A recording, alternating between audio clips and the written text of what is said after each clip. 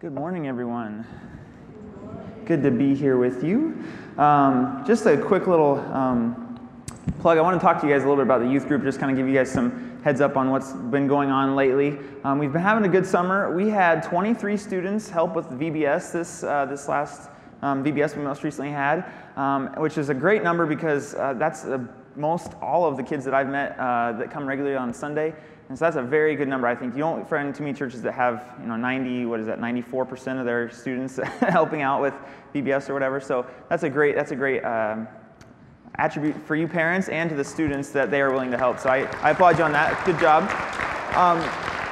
We also had about 13 students that came to San Francisco with us recently. We went to a service project at the food bank in San Francisco, and we served there, and 13 students came with us there. About 15 students came to an all-nighter we had right here at the church, and so we're starting to kind of build this family atmosphere that I'm really hoping to work on. And Pastor Greg helped start that and kind of continue that from some other leaders that have been here, but we're really starting, I think, really see that come together, so I'm very excited about that. But there is one thing we're missing, and unfortunately, I'm looking at that right now. It's you guys. I need some help.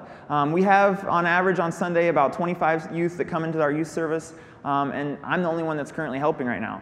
And that's good for a time, but real soon I'm going to need some help. And so starting July 22nd and 29th, I'm going to have 2 leader lunches. I'm going to have some opportunities for you guys to come.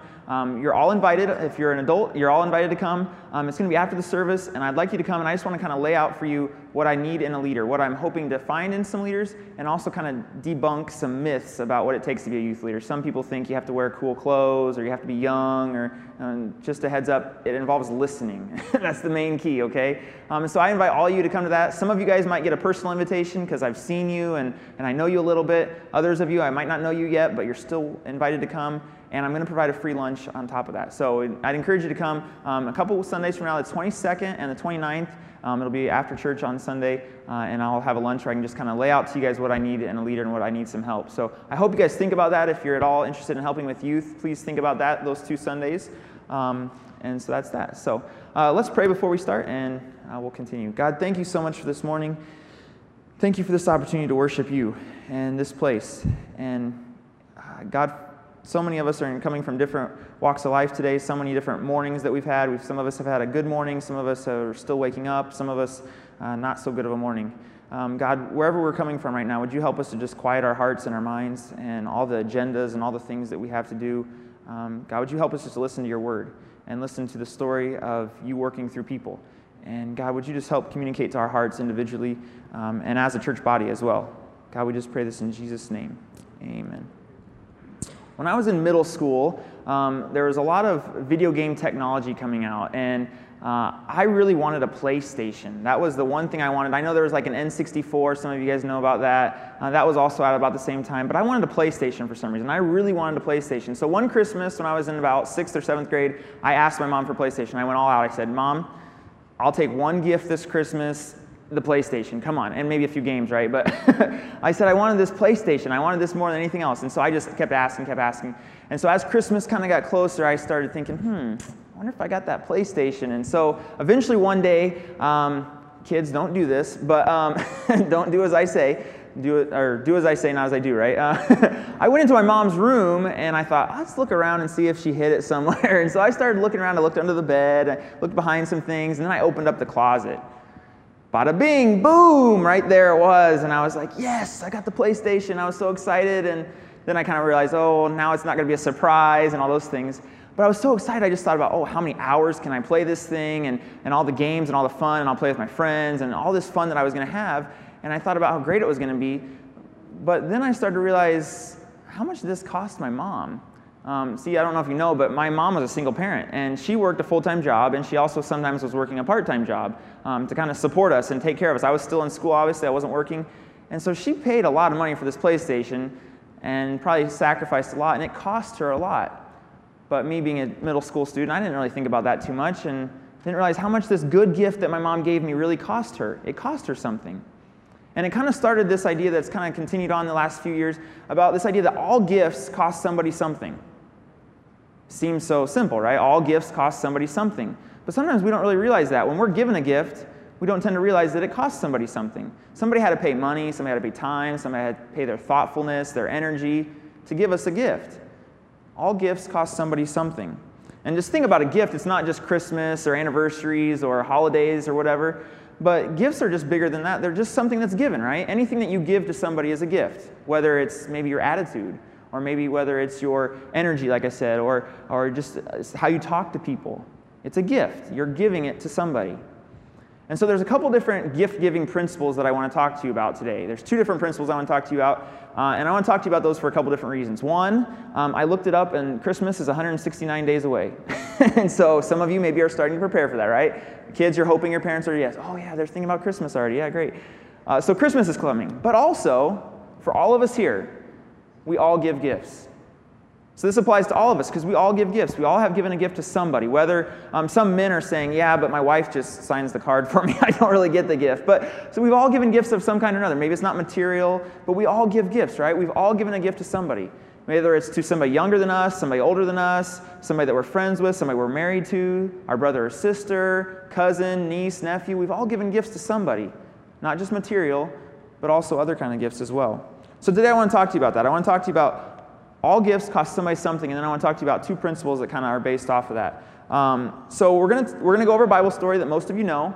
I'm going to give you some really kind of close encounters I've had with this, and then I want to give you some pretty specific applications at the end, okay? So we'll get to that at the end, okay? So if you want to turn to 2 Samuel, if you want to kind of follow along, I'm just going to kind of go briefly over the story of this. So 2 Samuel chapter 11 through 13, and I'm going to kind of hit on chapter 12, verses 10 through 11. So most of you guys probably have heard this story, or if not, you've heard of David. David is this great character in the Bible who did amazing things. He killed a giant.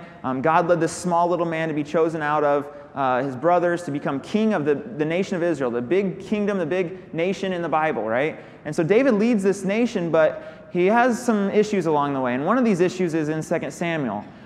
David is the king of everything, basically, at the time. He's just ruling over the land. And so he sees, from his kingdom, he sees this beautiful woman that he sees from his palace. And he sees her and he wants her. And he's already married at the time, but he wants her. And so he takes her and he has some men go get her, and they comes and they have an affair. And so most of you probably know that. David and Bathsheba, right? David and Bathsheba committed adultery and they had an affair. And so I'm not going to hit on that too much. I'm going to hit on kind of what happens after that. So in chapter 11, we see that the affair happens. David commits this sin. But then in chapter 12, we learn about how David finds out about his gift that he gives. We find out what's going to happen with his gift and how it's going to affect people. So if you read in chapter 12, verses 10 and 11, his friend Nathan is coming to him and kind of told him, this is what's going to happen because of what you did. You messed up, and here's what's going to happen. Verse 10, I'm reading from the NIV, just so you know. Now, therefore, the sword will never depart from your house, because you despised me and took the wife of Uriah the Hittite to be your own. So because of what David did, the sword's never going to leave his family. There's going to be a lot of fighting and violence in his family. And then verse 11, this is what the Lord says, out of your own household, I'm going to bring calamity on you. That's some pretty big words, right? It's not just like, oh, David, your sin wasn't a big deal. Don't worry about it. It's not going to affect anybody. It's not going to hurt anybody. It's going to cause his family to be violent and have fighting forever. There's always going to be violence in his family because of this. And then you read in chapter 13, you see the huge effects of David's sin. It starts to kind of play itself out, this violence and this action. It starts to play itself out. David's sons get in a big fight. One of David's sons commits a huge, terrible sin. I'm not going to go into that right now. Commits a huge, terrible sin, and then one of the other sons, his brother, kills him. And so he's running away and flees the area. He didn't want to didn't want to have his punishment given to him. And so this violence just ensues. Drama ensues. Some of you are like, well, I thought my family was bad, but this is pretty bad, right? And so family drama starts happening. All these bad things happen because of David's choice. David made one choice to commit adultery, and what happened after that, right? Amazing. All gifts cost somebody something, and bad gifts, this is the first principle, bad gifts cost the receiver something. Now think about that for a second, because most of you have probably received a gift, Christmas, birthday, whatever. You got the gift receipt, and you're like, I'm going to return that because this isn't a good gift, and it cost you something. You had to take it back to the store and do that whole exchange thing, stand in line. It cost you something because it was a bad gift. That's true with some other things in our life as well. Our attitudes and what we do for other people and what people do to us, if it costs us something and they gave it to us, that's a bad gift. If you give a gift to somebody and it didn't cost you, it cost somebody else something, That's a bad gift, right? When I was a young little kid, my grandpa was a big influence in my life, and he sat me down one day, and we were in his living room, and I think we were probably putting a puzzle together. He loved puzzles, and so we were putting a puzzle together, and he kind of just started sharing about his childhood growing up. He grew up in a rural, small-town community like I did in Illinois back in the 20s and 30s, and he started telling me about kind of his life and what it was like and kind of experiencing, because I had no idea, right? I was born in the 80s, and life was way different back then. And so he started telling me about his life growing up and some of the things that happened and kind of what made him to be who he was. And he started telling me about this story of his mother and his father riding in a car together, my great-grandfather, great-grandmother. And they were riding in this car together, and they were going down a country road, and my great-grandfather drank a lot, and he was a big alcoholic, and he didn't know how to stop. And so he was drinking that day, he was drinking a lot, and my great-grandmother was so sick and tired of it, and she was probably getting abused too at the time. My grandpa didn't really say specifically, but probably was being abused verbally or physically. And so you know what she did? She jumped out of a moving car going about 40 or 50 miles an hour because she thought that was better than staying with her husband who was abusing her and was a drunk and was just treating her terribly. She thought it was better to jump out of a car than to stay with somebody that was being mean to her, being abusive to her. That just stuck in my mind. As a little kid, I'm just like, what? That's amazing. Why would you do that? And so that taught me an interesting point that my grandfather kept telling me and kind of reiterated to me. That affected him. His father was a drunk, and that affected every aspect of their life because money's got to go to that, time has got to go to that, taking attention away from the kids, all that kind of stuff. It affected my grandfather. And so it affected him not just with that, but as he started growing up, he started realizing that he wanted to try drinking. And so probably know that story. And then it starts rolling and rolling, and then you got children that are alcoholics. Eventually, though, my grandfather did stop, thankfully. He only was a couple years into it, but it affected him. And then his brothers also started drinking. And then now I have some uncles and aunts that got involved in that as well. One choice from my great-grandfather to start drinking and to become an alcoholic and all that goes into that big piece affected so many generations down. Some of you maybe have the same kind of story, where a bad gift was given to you or given to your family or given to your parents or your great-grandparents, and it still affects you to this day.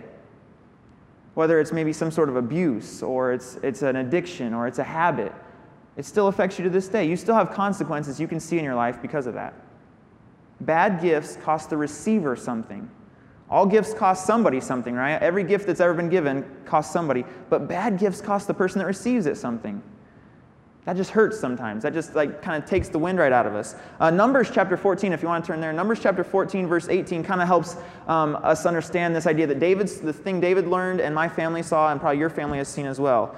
Verse 18 says this: "The Lord is slow to anger and filled with unfailing love, forgiving every kind of sin and rebellion. But," big word, but, "He does not excuse the guilty.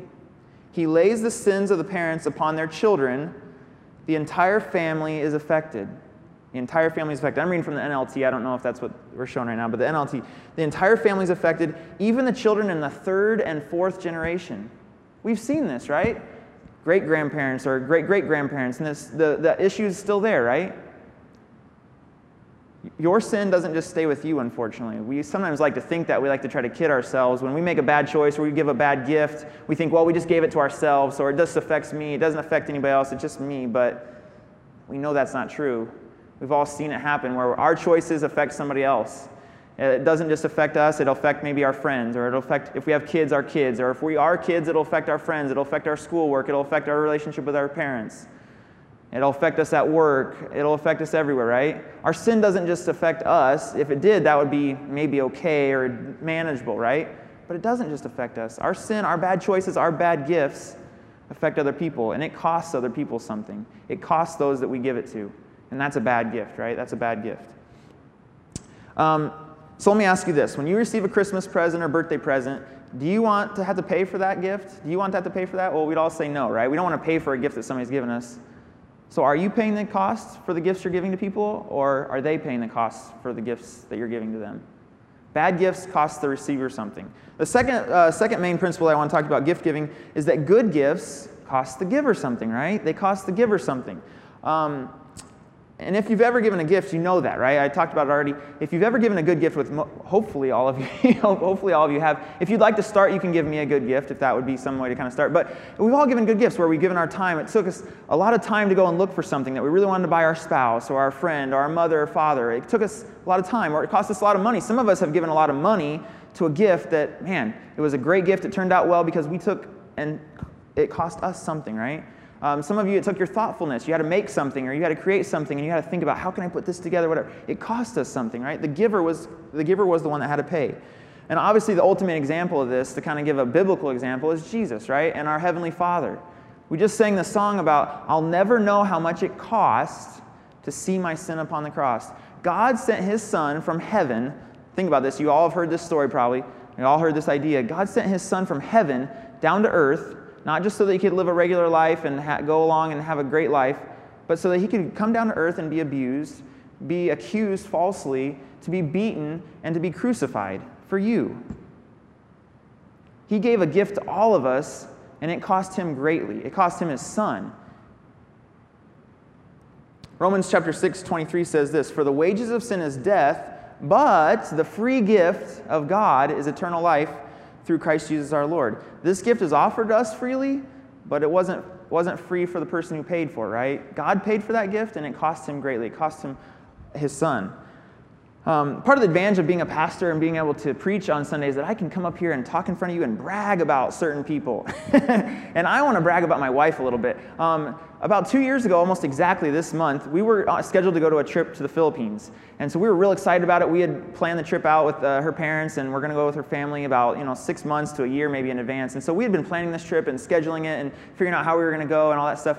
And so before that, a couple months before that, Kimberly got pregnant. And so we're like, yay, and all that excited. And didn't really think too much about the Philippines trip. You're like, oh, okay, she's pregnant, whatever. And then as we started getting closer, we started remembering some of the things we'd been reading, because Kimberly is amazing at going through and researching something. She'll read all the different articles about it. She'll read books on it. If I could only show you the stacks of books she's read just from the first year of Braden's life. But she just has read and she's researched. She finds the right products and all that stuff. And she also will ask doctors tons of questions. When we go to the doctor, there's just a list of questions that we ask to make sure that we're doing what we need to do. And so we started remembering some of these things we'd been reading, that there's some food that you shouldn't eat when you're pregnant, right? There's some things that are just they're not sure if it really causes problems, but we're just not sure, so you shouldn't eat it, right? You should stay away from it. And unfortunately, some of that's fish and other meat kind of products that my wife loves. And so as we're going to the Philippines, she started realizing, oh man, there's a lot of things that I want to eat in the Philippines that I really can't eat. Because I shouldn't eat, because it might affect the baby. And so she started realizing this, and so she had to make a choice at some point where she said, okay, I'm not going to eat that, even though this is the first time she's ever been to the Philippines. I'm just not going to eat this stuff, even though it's probably really good and it's made fresh and all that stuff. I can't eat it because I don't want it to affect my child. My wife made a great decision early on to give a gift to my son of a great start to his life, physically, to not have to worry about any of that other stuff. She gave a gift to my son, and it cost her something. It cost her that opportunity to have this great, amazing food that she was looking forward to for some time. And so that's so much of parenting, right? So much of parenting is saying, I'm going to pay the cost for my son or daughter to be able to do something, to be able to experience something, or to be able to learn something. I'm going to pay the cost. That's not always money, or that's not always with that, but just taking the patience or taking the time to pay the cost for somebody. Good gifts cost the giver something.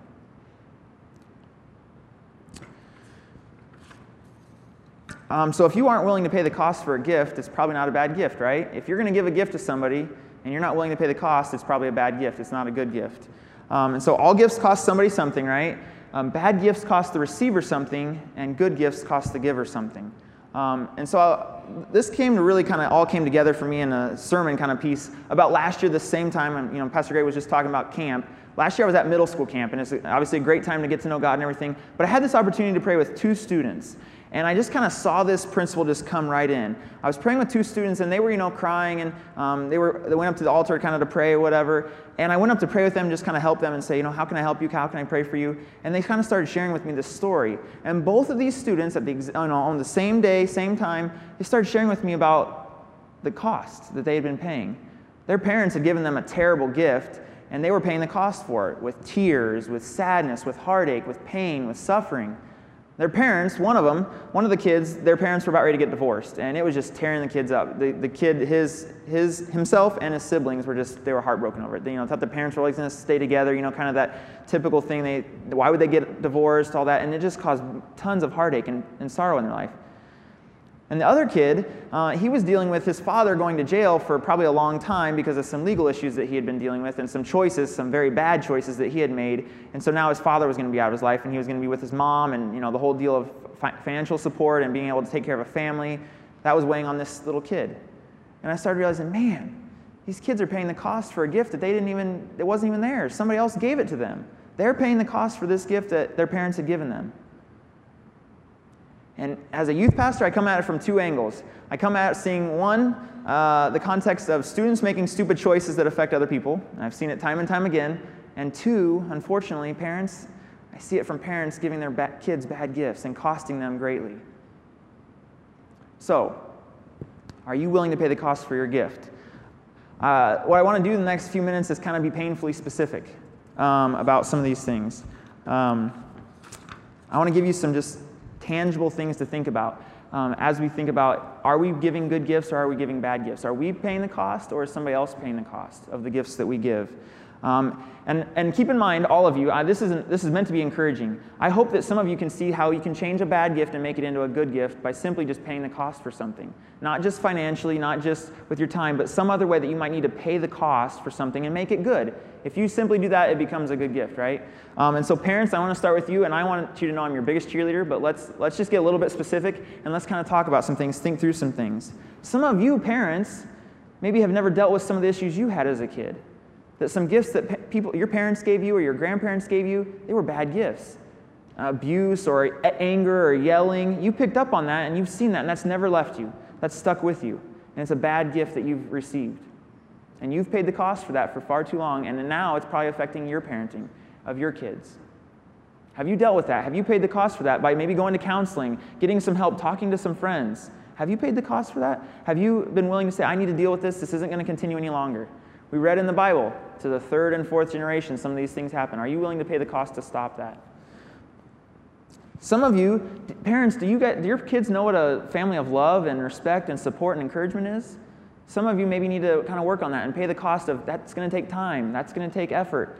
Oh man, I'm only in my first year and a half of parenting, and oh my, it takes a lot of work, and my kid's just small. Some of you are parents for 18, 20, 30 years, I don't know. And you know how much time and energy it can take to create an atmosphere of love and support in a family. I want to encourage you to continue to do that. Some of you maybe have lacked off a little bit, and you've gotten a little stressed or work's been whatever. Are you paying the cost to make that happen? Because it does take a lot of energy and time to do that. Some of you maybe need to help your kids take on the idea of learning responsibility and understanding how to take care of themselves. And you just kind of let them do it. You've done it for them. You've taken care of them. And some of you maybe just need to pay the cost to say, I'm going to let them do it. They need to learn that. For others of you, maybe it's the opposite. You push your kids too much, and they do everything. And so maybe you need to pay the cost and say, okay, let's slack back on this. They're just kids, right? There's kind of two sides to that. Which cost are you paying? Are you willing to pay? I got kind of a list here. I'm just going to kind of go through. Some of you parents, unfortunately, there were some movies that just came out recently, and there's some books and some just media stuff that just is appalling to me as a youth pastor that kids are flocking to the theaters to see some of this. Some of you parents, maybe you need to take control and say, I'm going to pay the cost for my kid, and I'm going to make sure I know what they're watching before they watch it. I'm going to make sure I know what the lyrics are to the songs that they're putting in their iPods, their iPhones. Some of you need to pay the cost for your kids so that they don't put in a whole bunch of junk into their heads and see how that affects them. Some of you need to pay that cost as parents. Some of you maybe need to pay out the cost to work on your marriage with your spouse. The fighting and the bickering, your kids are seeing that, and it's affecting them. They're the ones that are paying the cost for that. Maybe now it's time for some of you to pay the cost for that. And to go get some help, get some counseling. Marriage counseling, it's probably for everybody. I mean, we can all probably have a little marriage help at some time. Maybe that's some of you need to take that step. Some of you aunts and uncles maybe can take some of these same steps. You need to help out in some ways, and you've not been stepping up as much as you should, and it's costing your nieces and nephews or your cousins or whoever that you have a big influence over. Maybe you need to pay the cost for some of these things. Okay, teens, let's talk. I talked to some of these teens about some of these kind of things already, but Whether you believe it or not, how you live your life now will affect your future. And you might not agree with that right now, but it will. And the rest of us that are older than you will attest to that, right? How we lived our life as a teen did affect our current life and affected how we got to where we were. Pay the cost now to get good grades. Pay the cost now to get good friends, to have good friends, to get rid of bad friends that are going to drag you down and pull you to places you don't want to go. Your friends will lead you to where you're going to go. They are a great indicator of your future by the kind of friends you have. Pay the cost to say, okay, might get made fun of for hanging out with different people now, but I'm going to pay the cost for that. Are you willing to pay the cost for that? For your future children that are way down the road, right? But for your future, pay the cost for that now. Some of you need to pay the cost to just spend some more time and energy on your homework, or spend the cost of just not doing other things that you need to do, kids, students, right? Pay the cost for that. All of us now, thinking about our relationships with friends, some of us need to pay the cost to just listen to people instead of talking and blabbering. When our friend comes and talks to us, sometimes we just want to chat back and tell them what they need to do. Sometimes we need to pay the cost of actually listening, and that's hard, right? Sometimes that's hard to just listen to somebody when they're trying to tell us something and just hear them out. Some of us need to pay the cost for that. Some of us need to actually schedule our appointments and not just let it go and then somebody was waiting for us and we didn't schedule it. I've dealt with that myself, and I have to put something in my phone every time so that I'm not having somebody else pay the cost for my mistake. Something simple like that. What do you need to pay the cost with your friends, with the people that you care about, your coworkers? How can you pay the cost for things instead of them always paying the cost for it? Spiritually, some of us need to just step up our spiritual commitment to God. We hear about and sing the songs about how great God is and all that God's done for us, but is that really affecting our lives? Are we paying a cost for that? Are we saying, okay, I need to spend more time in my Bible. I need to spend more time praying. I need to get up earlier. I need to go to bed earlier, whatever it is. I need to pay a cost because Jesus paid a very high cost for us. Are we willing to pay that cost as well? Are we willing to give a good gift in return? So in just a second, we're going to have the musicians come back up and we're going to take communion. And that's kind of what I think is maybe a good response to this message. Of the gift, all gifts cost somebody something, and bad gifts cost the receiver, good gifts cost the giver. And so I want us to think about the gift that Jesus has given us. Jesus has given us this amazing gift that was free to us. It didn't cost us anything, right? But it cost him amazingly. And so as we kind of take communion here and as we receive the elements and remember Jesus dying on the cross for us, I want us to think about how can we give gifts to other people. How can we give as good of gifts, maybe not really, but think about trying to give as good of gifts as what Jesus has given to us. That's the ultimate way to live out your Christianity, right? To give other people gifts that cost you something, because that's what Jesus has done for us. So let me pray for us, and then we'll take communion here in just a little bit. God, thank you so much for your word. Thank you for being able to learn from these stories of other people in the Bible and learning from their mistakes. And that's a lot of what the Bible is filled with, is just people's mistakes and how they learn from them, and unfortunately, a lot of times, how it affected other people. So God, as we take communion in just a little bit, would you help us to see the effects that we've had on other people? Some of us as parents, we've cost our kids a lot of things, and we haven't paid the cost ourselves. Some of us as kids have cost our parents a lot, not just with school and other money things, but we've cost our parents stress and worrying about us because we've made stupid choices. The gifts we give them are bad. The rest of us, maybe we've made some bad choices and we've cost our family or our friends because of our bad choices, because of our gifts that we've given. God, would you help us to remember the good gift that you gave us? It cost you so much to send Jesus to this earth. It cost Jesus so much to suffer and die and be accused falsely of things when he really was the Son of God. God, help us to think about the good gifts that we can give also. God, may we ask for forgiveness of those bad gifts that we've given. May we seek to reconcile relationships that need to be fixed because of that pain and suffering that we've caused. But God, may we also make a point from this moment forward to give good gifts to people, that we're willing to pay the cost for this, though it might cost us something.